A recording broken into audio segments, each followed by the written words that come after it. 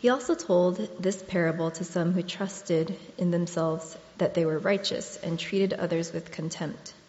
2 men went into the temple to pray, one a Pharisee and the other a tax collector. The Pharisee, standing by himself, prayed thus: God, I thank you that I am not like other men, extortioners, unjust, adulterers, or even like this tax collector. I fast twice a week. I give tithes of all I get. But the tax collector, standing far off, would not even lift his eyes to heaven, but beat his breast, saying, God, be merciful to me, a sinner. I tell you, this man went to his house justified rather than the other. For everyone who exalts himself will be humbled, but the one who humbles himself will be exalted. Let's pray. Lord, thank you for your word.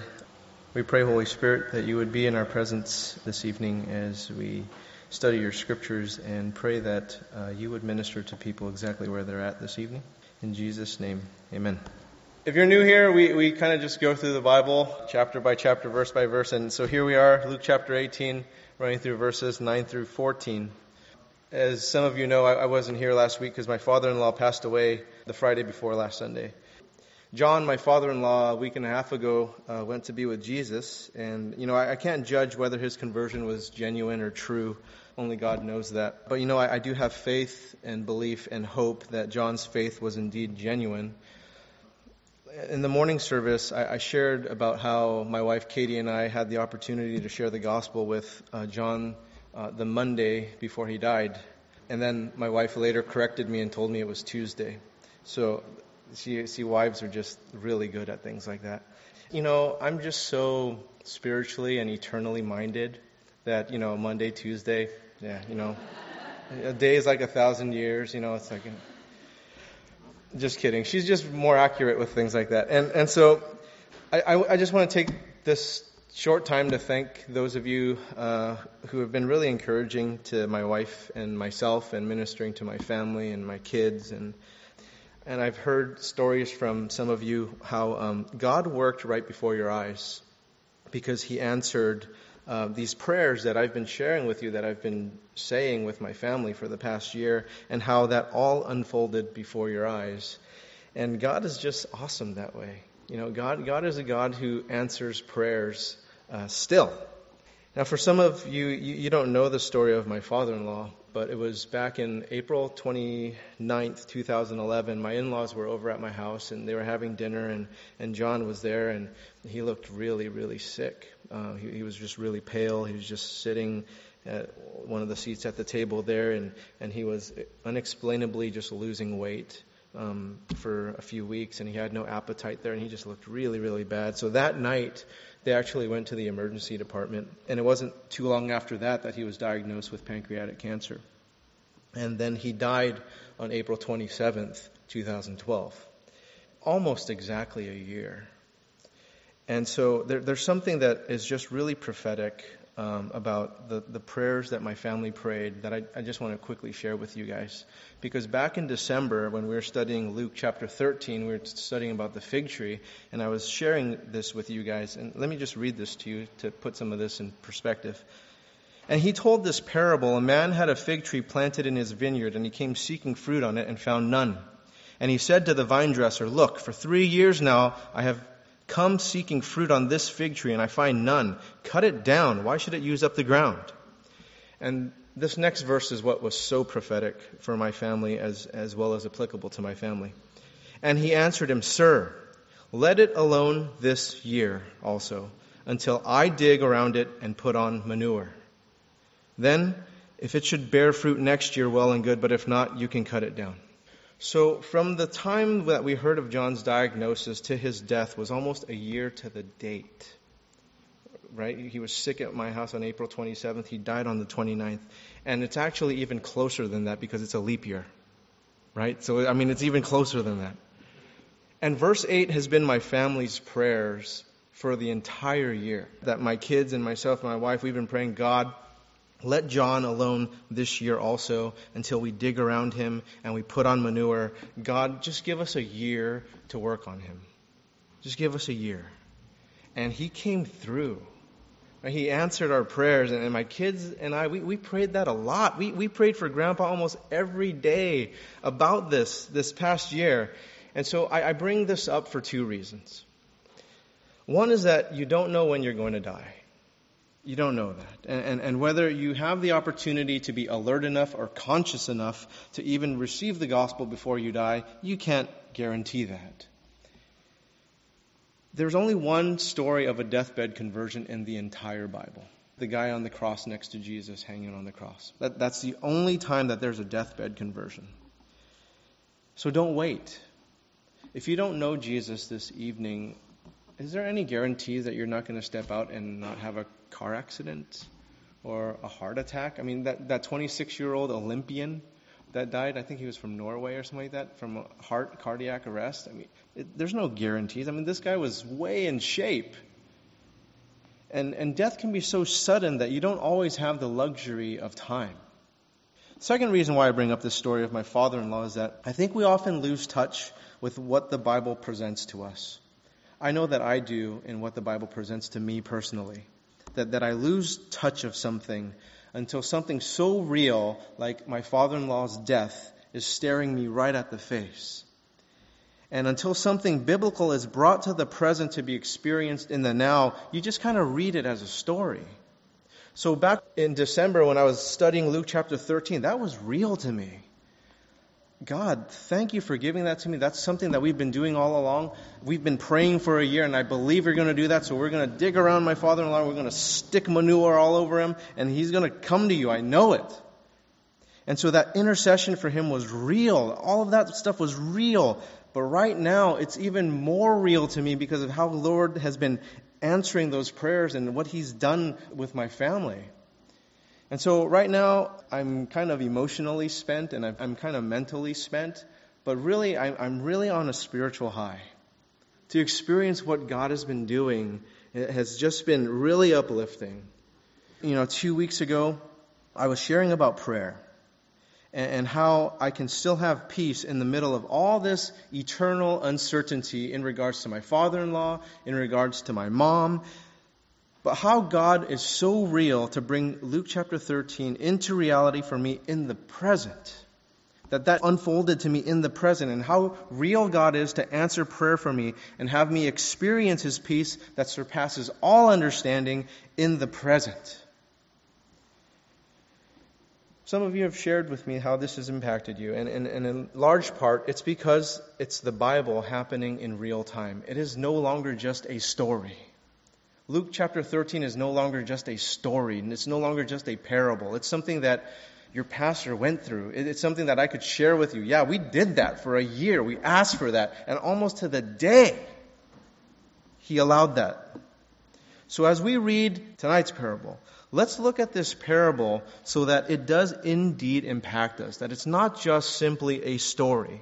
Let's not read this simply as a story. But let's put ourselves in the sandals of the very audience hearing this parable from Jesus' lips, because the way they received it is very different from how we read them today. So let's attempt to experience the way they heard the story. And putting yourself in their sandals is going to be a challenging thing because times were so different back then. The culture was so different back then. So let me read the parable and then I'm going to paraphrase it. And the parable goes like this. He also told this parable to some who trusted in themselves that they were righteous and treated others with contempt. 2 men went up into the temple to pray, one a Pharisee and the other a tax collector. The Pharisee, standing by himself, prayed thus, God, I thank you that I am not like other men, extortioners, unjust, adulterers, or even like this tax collector. I fast twice a week. I give tithes of all that I get. But the tax collector, standing far off, would not even lift up his eyes to heaven, but beat his breast, saying, God, be merciful to me, a sinner. I tell you, this man went down to his house justified rather than the other. For everyone who exalts himself will be humbled, but the one who humbles himself will be exalted. And this is just my paraphrase. It's not biblical. 2 guys went into the church to pray. One, someone who grew up in the church. He knew all the rituals about communion and where to put the tithe and all that stuff. He knew all the worship songs. He knew all the Bible stories. He served in the church. And the other guy was a guy who didn't look like he knew God at all. And so the consistent churchgoer prayed, thanking God that he wasn't like other people. He didn't sleep around with his girlfriend. He didn't get drunk. He didn't get high. He didn't hang out with the wrong crowd. He wasn't like this guy who looked really ungodly. In fact, he was really spiritually disciplined. He consistently prayed, fasted, studied, gave of his money. Everything a good religious guy was to do, he did. But the guy who didn't seem spiritual at all was in the back of the corner of the church. His heart ached for how he was in rebellion to God, and he couldn't even bring himself to look up because he was so broken. He could only bring himself to say, God, I'm in need of your mercy. I'm a sinner. The guy who looked ungodly, not the churchgoer, went home right with God. Spiritual pride and arrogance will be the downfall of the religious, but the humble, God will lift up. Now, have you ever met that religious churchgoer type? I was that guy. I have to confess to you, I was that guy. And I still actually might be that guy, so I'm apologizing to you in advance. But essentially, what we have in this parable are two people, two prayers, and two purposes. Verse 9, he also told this parable to some who trusted in themselves that they were righteous and treated others with contempt. Jesus told this parable because there were people listening to him that were there in that day who were completely certain that they were spiritually fine. That they were just totally convinced that their religiousness satiated any needs for God. Now, does this sound familiar to anyone? How many people sitting in church services today on a Sunday are like this? How many people want no part of church because those people are in the church and they're turned off by religious hypocrisy? See, there are a lot of people that do not want to come into church. And there's a reason for that. They're not all lying. Some of them are legitimate. I know some of them are just excuses and they're not valid claims. But for some of them, it's an absolute truth. They do not want to come here because there's something wrong with people that come to church. Now, if this weren't true, Jesus wouldn't address it in this parable because it was happening back then. Those religious folks were misrepresenting God, and it was happening back then. So there were people back in Jesus' day, just like there are people in our day, who are just spiritually sluggish. They're just spiritual slugs. Right? So Jesus was rousing those in the crowd who fit this description because he cared. He cared about those religious slugs. Like me, he cares about me. And if you're a religious slug here this evening, he cares about you. And that's why he told this parable to these completely two different types of people. So they could either put themselves in the sandals of this religious churchgoer type, or they could be put in the sandals of this perceived ungodly guy. And then anything in the spectrum there, you're going to fit in somewhere. We're going to take the two extremes.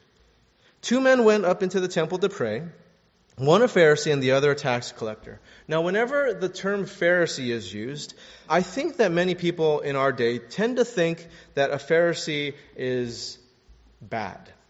They're not put in a positive light, are they? But let's put ourselves in that audience that Jesus was speaking to. Because did a Pharisee have a negative connotation to that audience? No. In fact, they were looked up to. Right? They weren't thought of as bad guys back then like we do. Because now we have the stories and we look back and we're like, oh, that's a bad guy. Back then, those are good guys.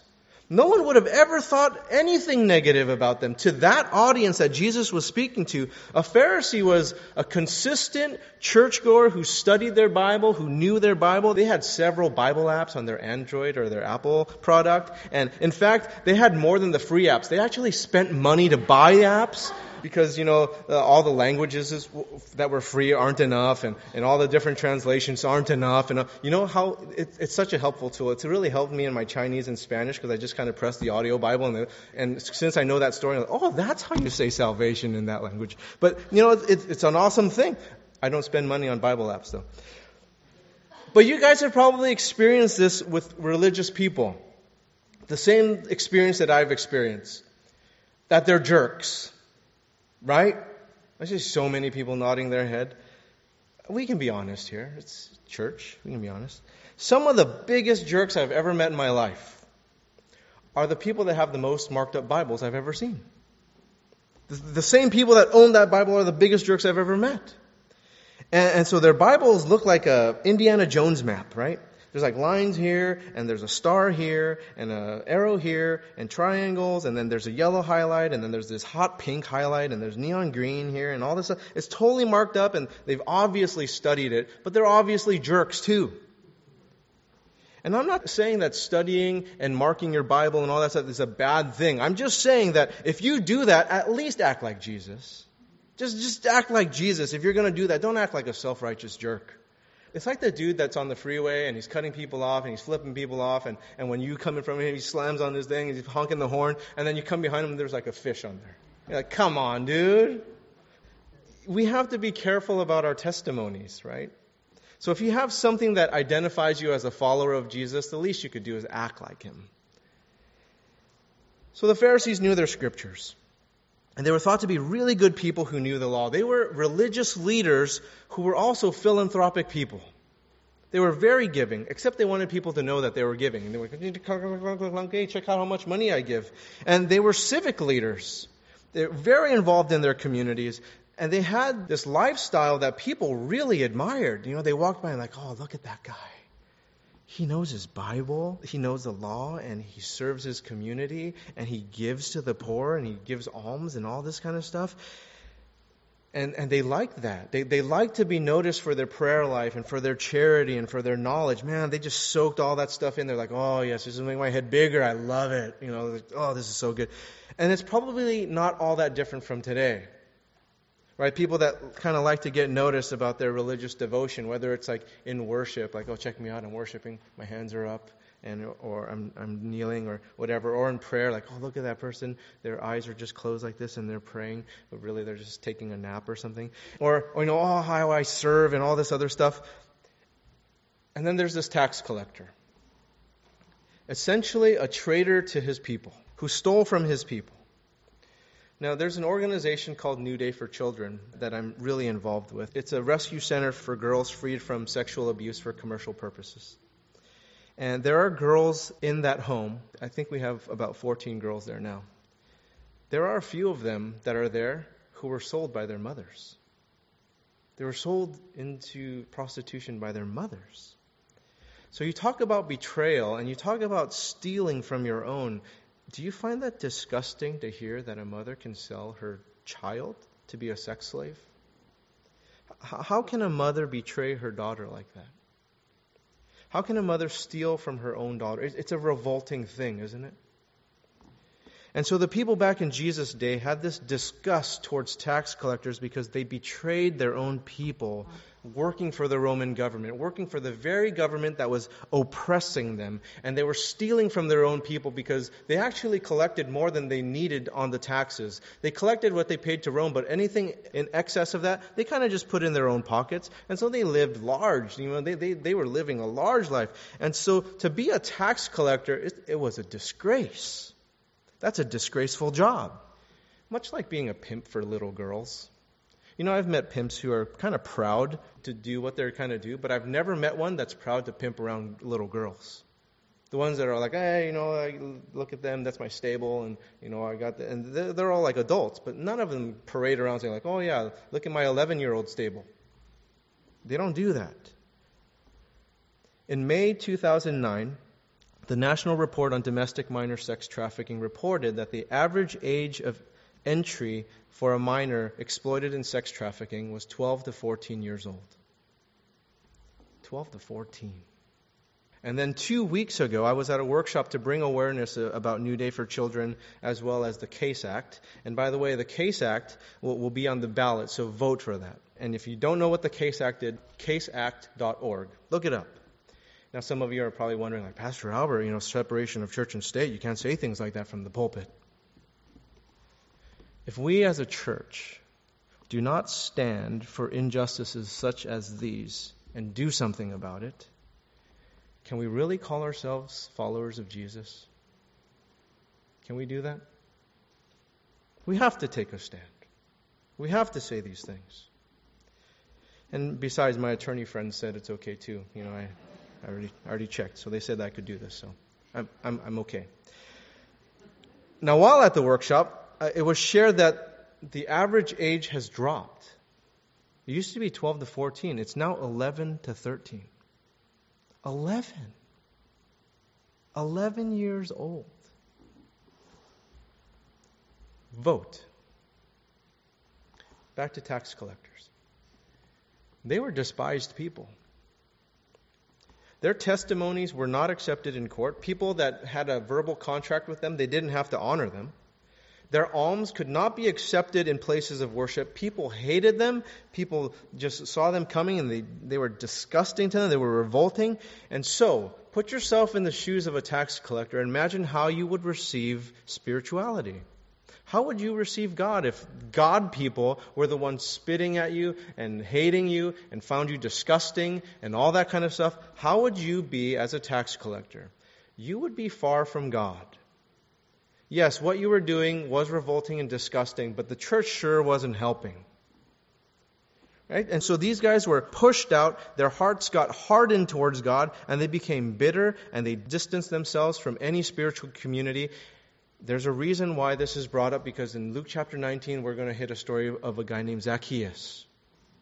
And we'll get to that sometime next year, probably. Now, keep in mind that when we deal with tax collectors of our time, the pimps of these 11-year-old girls, Jesus reached out to both. He reached out to both. In Jesus' parable, he gave us two extremes, right? The Pharisees, whom people admired, and he gave us the tax collectors, who people found disgusting, revolting.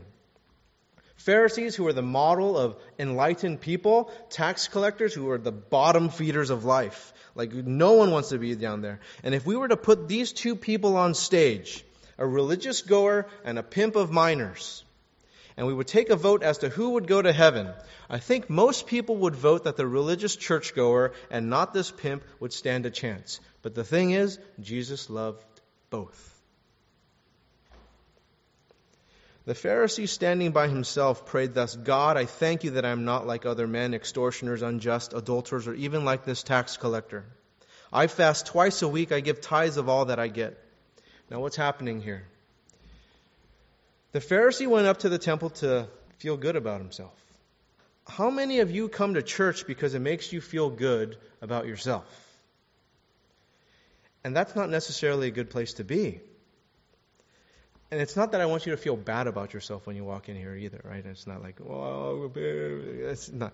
I actually hope that you feel good coming to church, but how many of you are actually fooling yourselves to believe that everything is fine with you because you're coming to church? Everything is spiritually fine with you because you showed up on a Sunday. And when you come to church, what do you pray about when you're here? Because what you pray about reveals a lot about your heart. What did the Pharisee pray? He prayed about his self-righteousness. He prayed about himself. It seems that he's actually praying to himself. This guy is just full of self. And there he is, standing by himself, no doubt standing in a place of recognition, probably like right there. It's so good that none of you are right here, because then I could use you as an example. You're Pharisee! And he's thinking about himself. And he says, check me out. I'm in the front, and check me out. Like I'm praying and everything. And now let's take a closer look at his prayer. Notice that he focused on negative reinforcement. We all know what positive reinforcement is. We're told about this on how to interact with children and how to teach them. But this guy is using negative reinforcement. Look at what he prayed.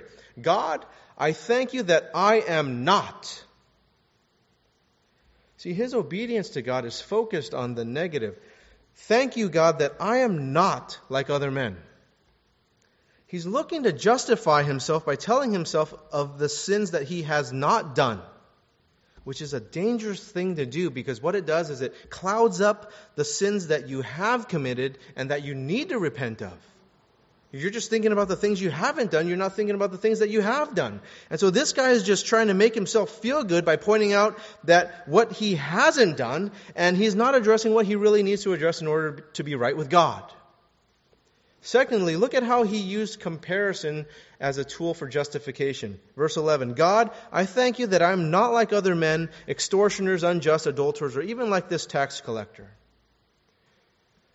Justification has nothing to do with how much alike we are to another person in our sins. we're not judged on a scale of sinfulness. One sin is not a 1 and another one is a 10 in the eyes of a holy God. We are justified through Jesus and God's grace upon us through His Son. You're no better than me. I'm no better than you. We're all sinners. And we're only saved by grace through Jesus Christ. Don't be fooled into thinking that just because you're in church and there are a bunch of people who are worse than you, that you're better. You're no better off if you don't have Jesus. It's all because of Jesus. And we must deal with our own sinfulness. May we not justify ourselves by looking at what we do well and neglect where we fall short. May we not justify ourselves by comparing ourselves to other people and saying, you know what, at least I'm not like that. I don't do that. We need to take an honest look at ourselves before a holy God. The scale of 1 to 10, it's all the same before a holy God. And lastly, take a look at how legalistic this guy is. He has his spiritual statistic line already right here in verse 12, right? I fast twice a week. I give tithes of all that I get. See, this is another way to justify ourselves and not really deal with repentance. First, we focus on sinful things that we don't do instead of the sinful things that we do, which is truly do. And secondly, we compare. And then thirdly, we get all legalistic about the good things that we do. Now, some of us are kind of OCD on these religious aspects of our life, but really it's just a cover-up to repentance that needs to really happen in your life. You're living in sin and you know it, but you're just covering it up with this religious legality like coming to church, like fasting, like tithing, like serving, like just doing religious stuff, when all the while you need to repent. Jesus wants you to repent. He doesn't want your religiosity. The religious rituals that you're going through are not what He wants out of a relationship with you. Even if they're really spiritually disciplined, that's not what He's after. He doesn't want your disciplined rituals. He wants you. He wants you. So stop covering up what you need to repent of with all this religious legalism. And you know what? Sometimes it medicates some things, right? You do like a good religious thing, like you give or you serve, and it kind of medicates things. It makes you feel good for a time being and you're doing things. But you're not confronting what God is speaking in your life, and you can't medicate that forever. You need to repent of that thing, not just pay alms or do penance or something like that. We need to live in reality and not a medicated world, and we live in a medicated world. Oh, you suffer with this, take that. You have anxiety, take that. Oh, your kid's acting up, take that. He's too hyper, take that. And we're just medicating our world. We need to live in truth. And not live in a world solely reliant on feelings, absent fact, because feelings can be misleading. Especially if the facts don't line up with the feelings. Because take a look at the Pharisee who felt really good about his church attendance. He felt really good about what he didn't do. He felt really good about himself in comparison to others. He felt his religious statistics line was good, and all of those feelings were inaccurate in gauging where his soul was actually heading. But he felt good. See, church is not about feeling good about yourself. Again, I do hope that this place is a place you get encouragement and support and empowerment, but I also hope that this is a place where true repentance happens. Where rebuke is accepted because we do it in love. And we're not condemning you and we're not judging you. We love you. But we need to tell you the truth. Where repentance is free-flowing and this community is not judgmental and condemning you for the things that you are struggling with. But it's not all about feeling positive. Because how many of you like to be rebuked? How many of you like to be corrected? This does not feel good. But may we be open to doing that. It's not all about feeling good. That is not reality. The reality is that growth is often painful. That progress often hurts. So let's not paint this picture of a Christian life that everything within the Christian life is positive. Because if that is so, then why did Jesus die on the cross? I don't find that to be a feel-good thing. That is a suffering, painful, hurtful thing. See, feelings aren't always accurate and true. And we must live in reality because our spiritual lives are at stake. And that is truth. If we all cared about good feelings, we actually might harm somebody because that's not what reality calls for. If you were given a medical diagnosis that required a painful procedure in order to save your life, like a transplant. I have a cousin who's gone through several kidney transplants, and it is a painful thing. He's gone through a couple of them. Now, if his health practitioner went to him and withheld the information to spare him the pain and just said, don't worry about it, just keep going on through life, he'd be dead. A good health practitioner would tell you, and they would say, this is going to save your life, but it's going to hurt. You're going to be in a lot of pain. You're going to go through a lot of rehab. You're going to go through a lot of complications, and it's going to hurt. So you go to the doctor, and you tell the doctor, hey, doc, it's nice to see you again. I'm here for my regular checkup, and I've been meaning to thank you for looking out for me because, I was just out in your waiting room, and I saw your other patients, and they're a mess. Me, I'm okay, but those guys, unhealthy. There's a guy there, I smelled the smoke on him. He smokes like a chimney, and there's some other people there, they're obese. They are huge overeaters. You can tell they don't work out, and I even saw this one dude, he's both. Like he's big and he smokes. And so that guy needs some serious help. But me, I'm healthy. You know why? I work out several times a week. I get lots of rest and I eat really well. I'm stress-free. I do everything right. I'm good. But you know what? All of that may be inaccurate when the physician runs some tests and he finds that you have a brain tumor. If your lab work, if your biopsy, if your MRI doesn't match how you feel or look, that is just not reality. The reality is that you might have cancer, that you might have diabetes, that you might have some disease where you may look fine and you may feel fine, but in fact you are sick. Even if you go to the medical clinic regularly. So some of you may think you're fine because you come to church regularly. And everything's fine on the outside, and you're thinking, there are some things that I don't do that would be harmful to me. I don't do those things. I don't sleep around. I don't smoke. I don't do drugs. I don't drink. I don't get plastered with alcohol. I don't do it. And then you start comparing yourself to others, like, I can't believe that. Why don't the homeless people do something for themselves? Why don't they get a job? Why don't they get an education? Why don't they go do this? And you start comparing yourself. I'm not that bad. I mean, look at that guy.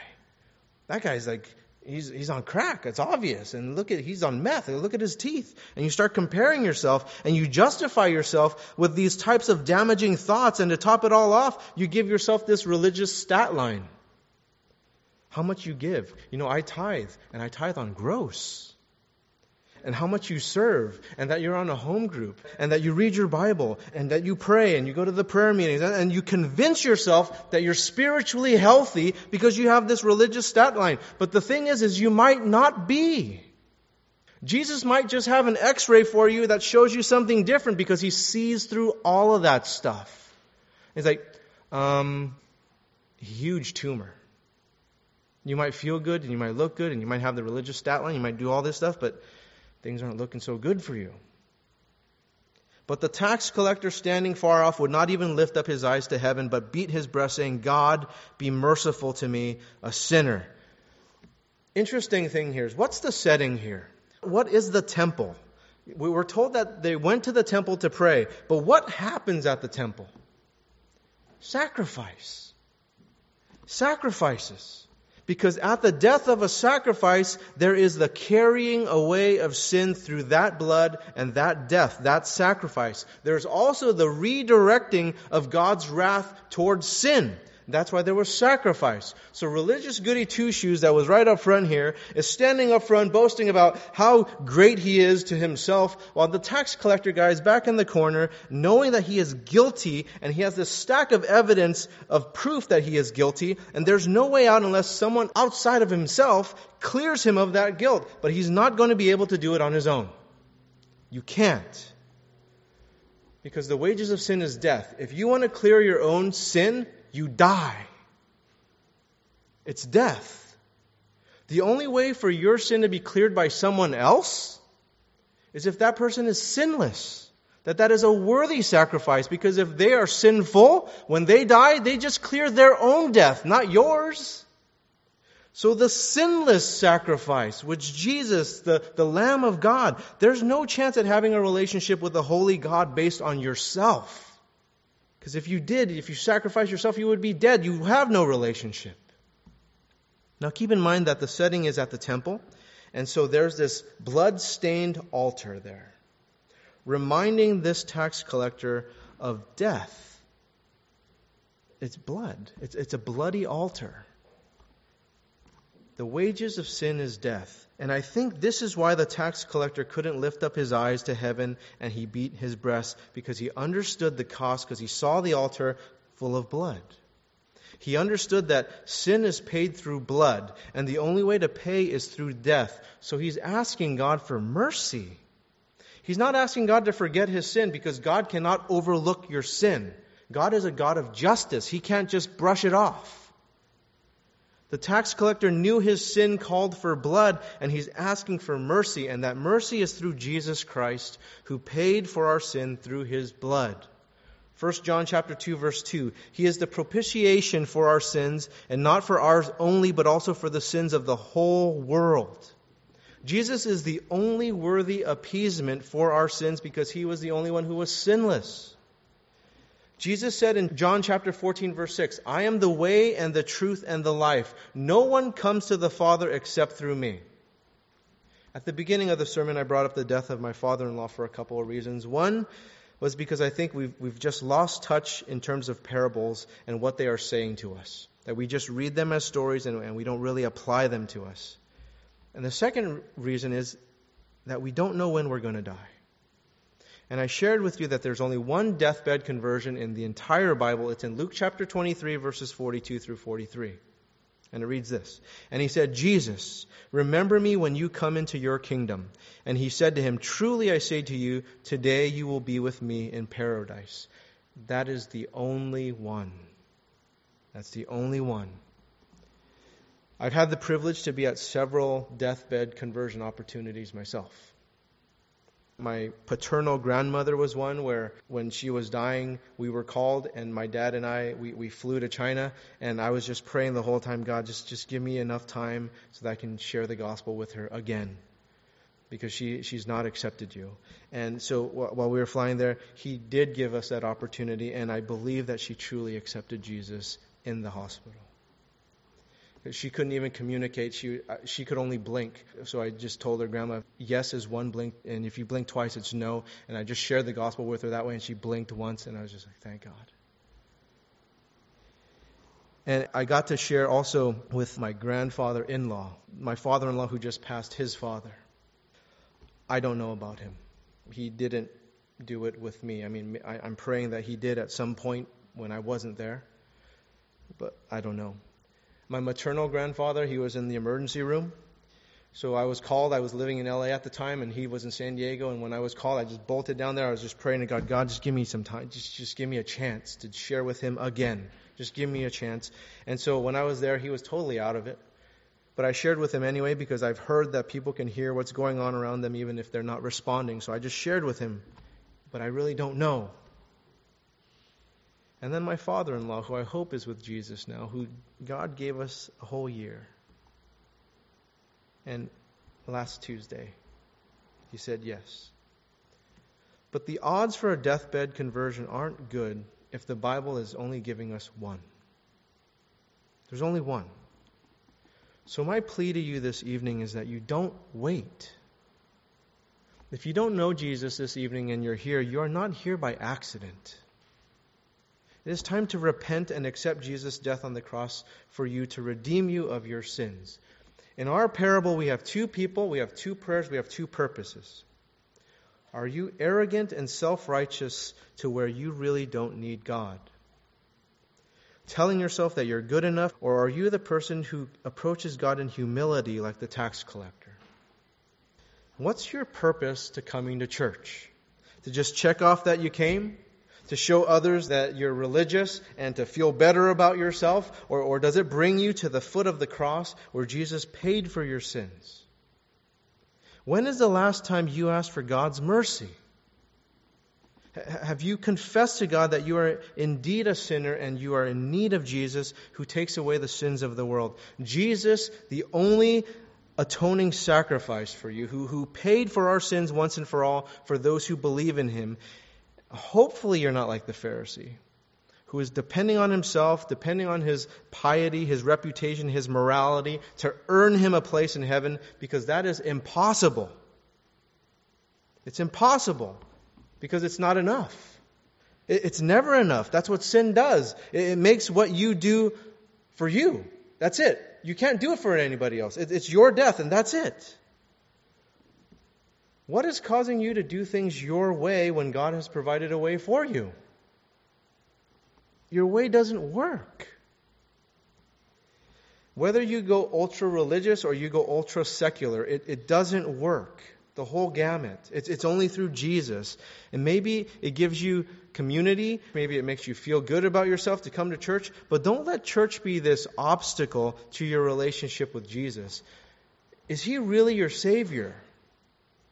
Have you asked Him? Have you asked Jesus whether all is good with your relationship with Him? Or are you the patient who goes to the doctor telling your doctor that, everything's good with me?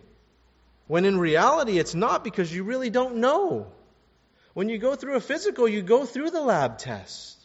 You take that blood draw. You do all these different tests. How you feel and how you look may be different from what's really going on. So how do you really find out? You ask your doctor. You ask them, and then they examine you more closely. They run tests, and they go beyond what they see and beyond what you feel. Have you asked Jesus to do that for you? To give you a real diagnosis of your spiritual health? Ask Him, and He will reveal it to you. He will give you that x-ray. Get the real prognosis before it's too late. Get the real prognosis. Live in what's true, not what you've made up for yourself. And this goes for whether you feel great about your Christian life or you feel horrible about your Christian life. What is true? Because some of you, I know that you might feel that you are the most pathetic Christian because you can't do anything right in the eyes of God. At least you feel that. That you feel you're just a complete sinner and you can't get things right. But is that true? Is that reality? Because did the tax collector feel good? Just like the Pharisee did feel good, the tax collector did not feel good. But is that accurate too? He didn't feel good. But he knew the reality of his sin and his need of God's mercy. So some of you may feel like hypocrites. Some of you may feel like, I'm the worst Christian to ever accept Jesus in my life. The fact is that you are a Christian, though. And you feel like you're living this false spiritual life because it's not consistent with what you perceive as a Christian life, but it's not all about feelings. It's not even about living a good Christian life. That's not Christianity. The tax collector does not get right with God because of feelings or the religious things he did. He got right with God because he saw his sin. He recognized it. He saw the x-ray and he saw it for what it was, and he knew that only God could give him mercy for that. And I think that's why some of us struggle with our Christian lives, because we don't feel it, or we feel unworthy to call ourselves followers of Jesus. And what we need to understand is that you are in bondage to sin. That sin is a real thing. So is the freedom through Jesus Christ. That is a real thing. Don't forget that either. To know that if the Son has set you free, you are free indeed. John chapter 8, verse 36.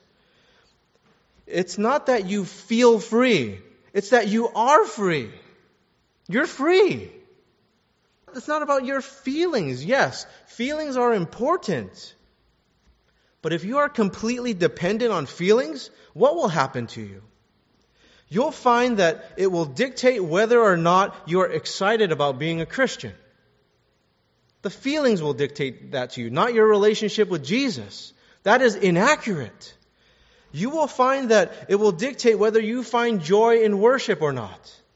You will find that it will dictate whether you are assured of your salvation or you're not. It will dictate your enthusiasm to share the gospel or not share the gospel. Yes, feelings are real, but that doesn't change the fact that if the Son has set you free, you are free indeed. So live free. You are not dictated by your feelings. You know what needs to happen. You look at the tax collector. He's humble, he's broken, he's repentant, he's seeking God's mercy. Why does he do that? What happens after he does all this? Verse 14, I tell you, this man went down to his house justified rather than the other. For everyone who exalts himself will be humbled, but the one who humbles himself will be exalted. The tax collector, the pimp of minors was justified, not the Pharisee, not the churchgoer. Isn't that shocking to you? What? The pimp is justified? This is the shock to the audience listening to this story from Jesus. What? The tax collector's justified? Are you kidding me? But see, it's not about us. It's all about Jesus. It's not about these two characters. The Pharisee looked at himself while the tax collector couldn't even look up. But his heart was directed towards God. It's about Jesus. It's about God's mercy. It's not about our self-righteousness and what we do. There's no way for us to justify ourselves. If we try to justify ourselves, what we end up doing is we just end up digging a deeper hole. It's all about God's mercy. So when is the last time that you asked for God's mercy to pardon you from your sins? Acknowledging that we are sinners and that Jesus is our Savior, asking Him to reveal to us the reality of how we are, our spiritual health, and directing our feelings in that reality rather than fooling ourselves with these feelings that may be misguided, that are telling us that we're okay when we're really not. Because aren't some of you tired of playing the religious game? You're just kind of coming to the church and you're just kind of reading your Bible and you're just kind of just doing the thing, and it's just kind of like this circular thing. You're just doing your thing. Stop. Stop doing. Start believing. Stop doing stuff, though. Because you can't start doing until you really believe. You can't substitute religious actions for belief. You have to first believe. And then you act upon that belief. You don't fake it. For everyone who exalts himself will be humbled, but the one who humbles himself will be exalted. But you first must believe. Let's pray. Lord, thank you so much for your word. I pray, God, for any of us who are struggling to be like a Pharisee, or even struggling to be like a tax collector. Lord, we need you. We're in need of your mercy. We ask, God, that you would transform our lives so that we would indeed have a real relationship with you and stop playing religious games. In Jesus' name, amen.